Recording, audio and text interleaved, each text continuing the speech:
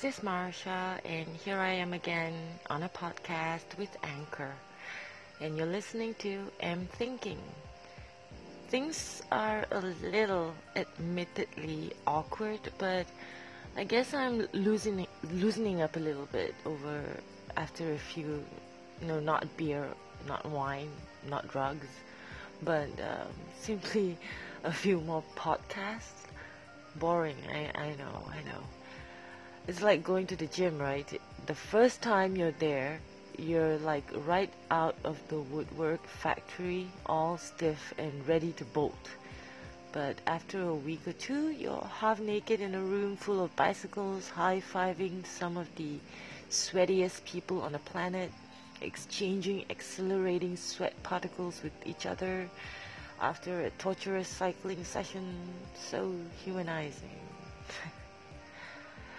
Which brings me around to talking about one of the most important things on the planet today, which is networking and internet working. In today's world, there are all kinds of networking involved. Some you make while you're shopping in the supermarket, some you meet on a jog, and others you make online because they're a friend of your friend who's a friend of one of your neighbor's cousin. The way I put the last category should be warning enough, but I don't want to be patronizing or judgmental and say something too sensitive. Sorry, I'm having a cold. But can we just put a cap on how much we interact with people we don't really know on the internet? It's the internet.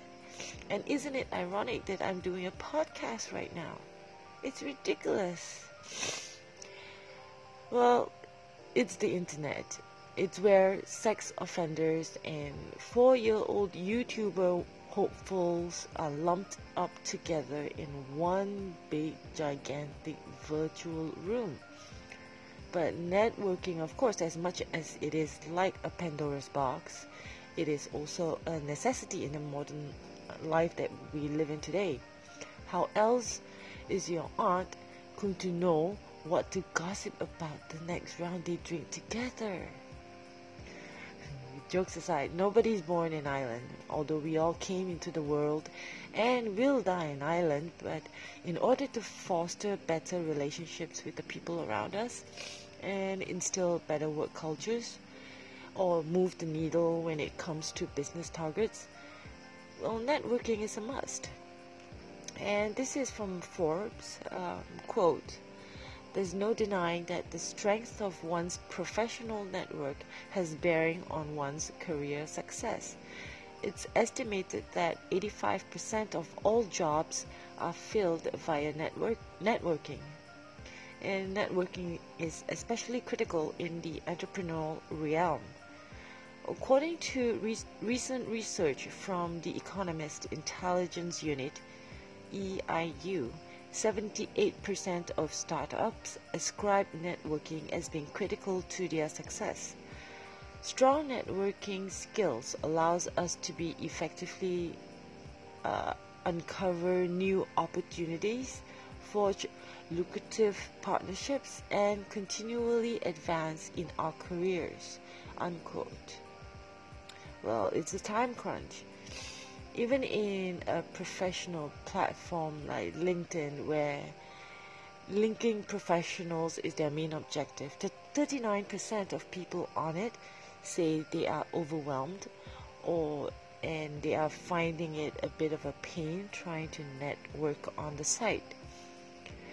Carving out time for each and every single one of the social networks that we have carefully and painfully put together and installed on our phones is so time consuming. Pardon the pun, but that's the way it is. The way I see it, we have to be more mindful and careful about how we want to connect with our core audience, our friends, our family, or fans, if that's how you want to put it. Pick a few what I mean by that is social networks, not friends or family, in which case you have no choice. Well, pick a few that you're most comfortable with probably the few apps that you have on your phone or tablet, and go with that. Be consistent in updating the people that you already have on there, and not give a rat's toot. That's a very polite way of me, rat's toot about what happens. Well, Facebook versus LinkedIn. If you asked me if I want to keep in touch with my family and friends, although some of them I've not seen for like 10 years, 90% of the time I've not seen them for a long time, for decades, I would go to Facebook. For work stuff and professional networking, I would go to LinkedIn. But both are extremely powerful online tools to help one stay ahead of the game, or even if that's not what you're looking for, to stay in touch with other human beings on this planet. And that's absolutely essential to human life: connection and communication. This is taken from the writer Fallon Fatemi, which is also from Forbes. Quote, "Regrettably, many people believe that networking is only useful for landing a new job or getting in touch with key partners and customers. They tend to only reach out to their connections and build their network when they are searching for new opportunities.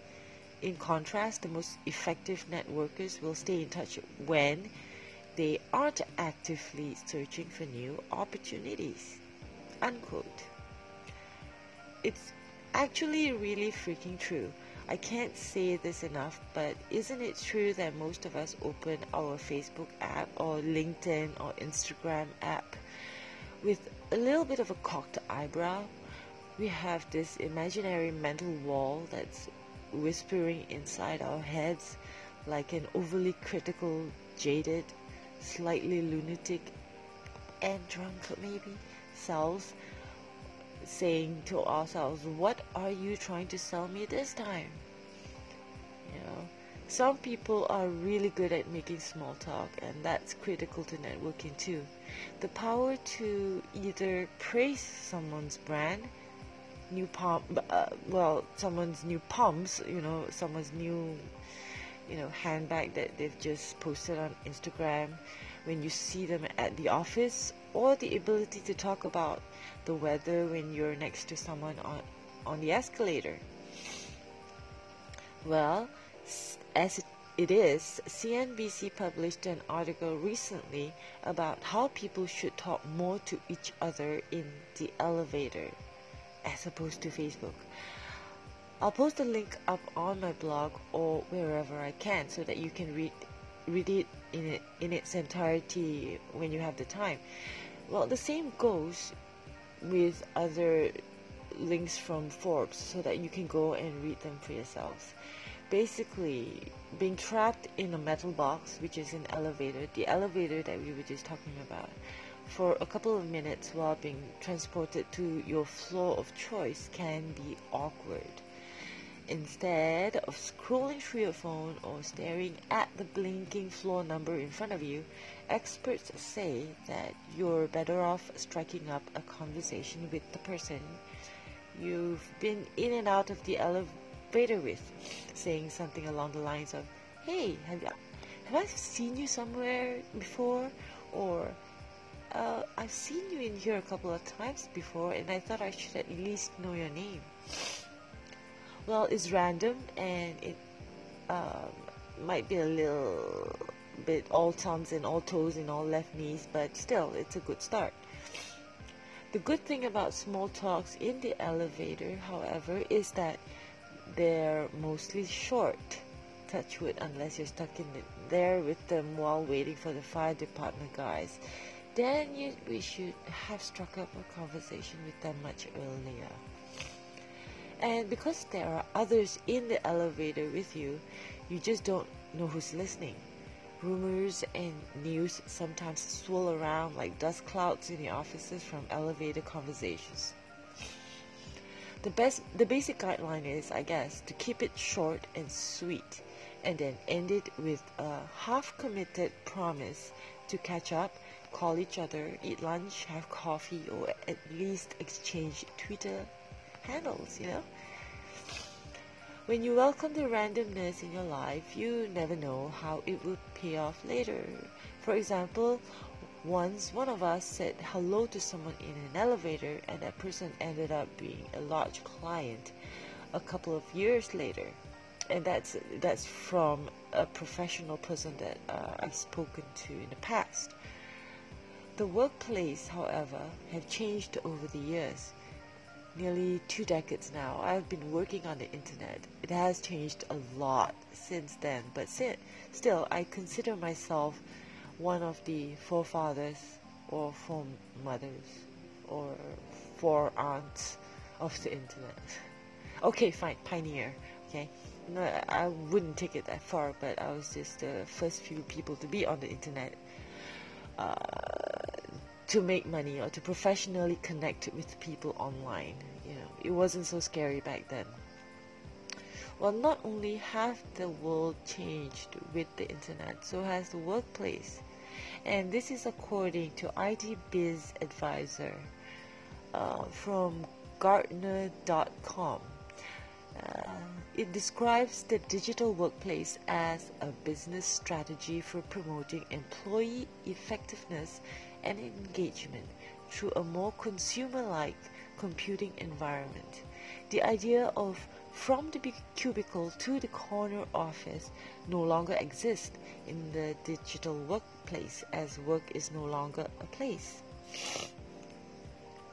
For those who are unfamiliar with the whole thing, it basically means that more work, fewer boundaries, more phone time, extra urgent emails, increased stress levels, no time zone, and a little bit of insanity.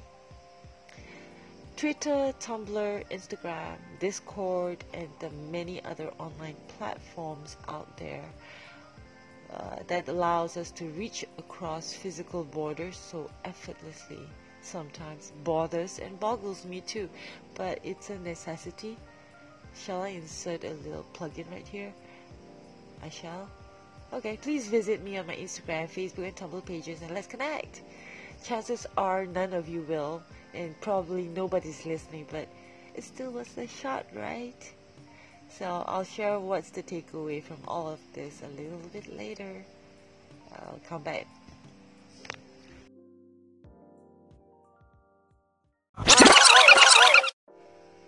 So what's the takeaway for today? I think the takeaway from this is that we should pick and choose the social media sites or apps that we want to invest our time in. Only you would know what you want to achieve when you log into those apps, and only you would know who you really want to connect with. So pick one or two of your preferred apps and you focus on that. There really isn't a point, the way I see it, in getting overwhelmed with the sheer number of new stuff coming up every day in cyberspace these days. Is it still called the cyberspace? What's really important is that what's in your real life, who is in your real life, how you transfer the connections that you make online with the real people in your life. I was watching a video one day when the guy in the video said something that truly resonated with me, and I want to share it with you. And it's that sometimes we forget that behind every smartphone is a person, a real person. Whether you're marketing, making a comment, reviewing, writing, talking, or posting something on the internet, there's someone staring into that smartphone right now. And I hope you remember that every time you reach for that phone. Well, that's it for today. And I hope to continue making this podcast once or twice every week, just pouring whatever I've found on the internet and sharing it with anyone out there who is willing to listen. I've said it before and I will say it again. As long as there is one person in this world whose life I can touch, with the amount of sharing that I do, I will continue to do it. So, good night. Have a splendid day ahead, and I'm sending you lots of love. Signing off for today, Marsha.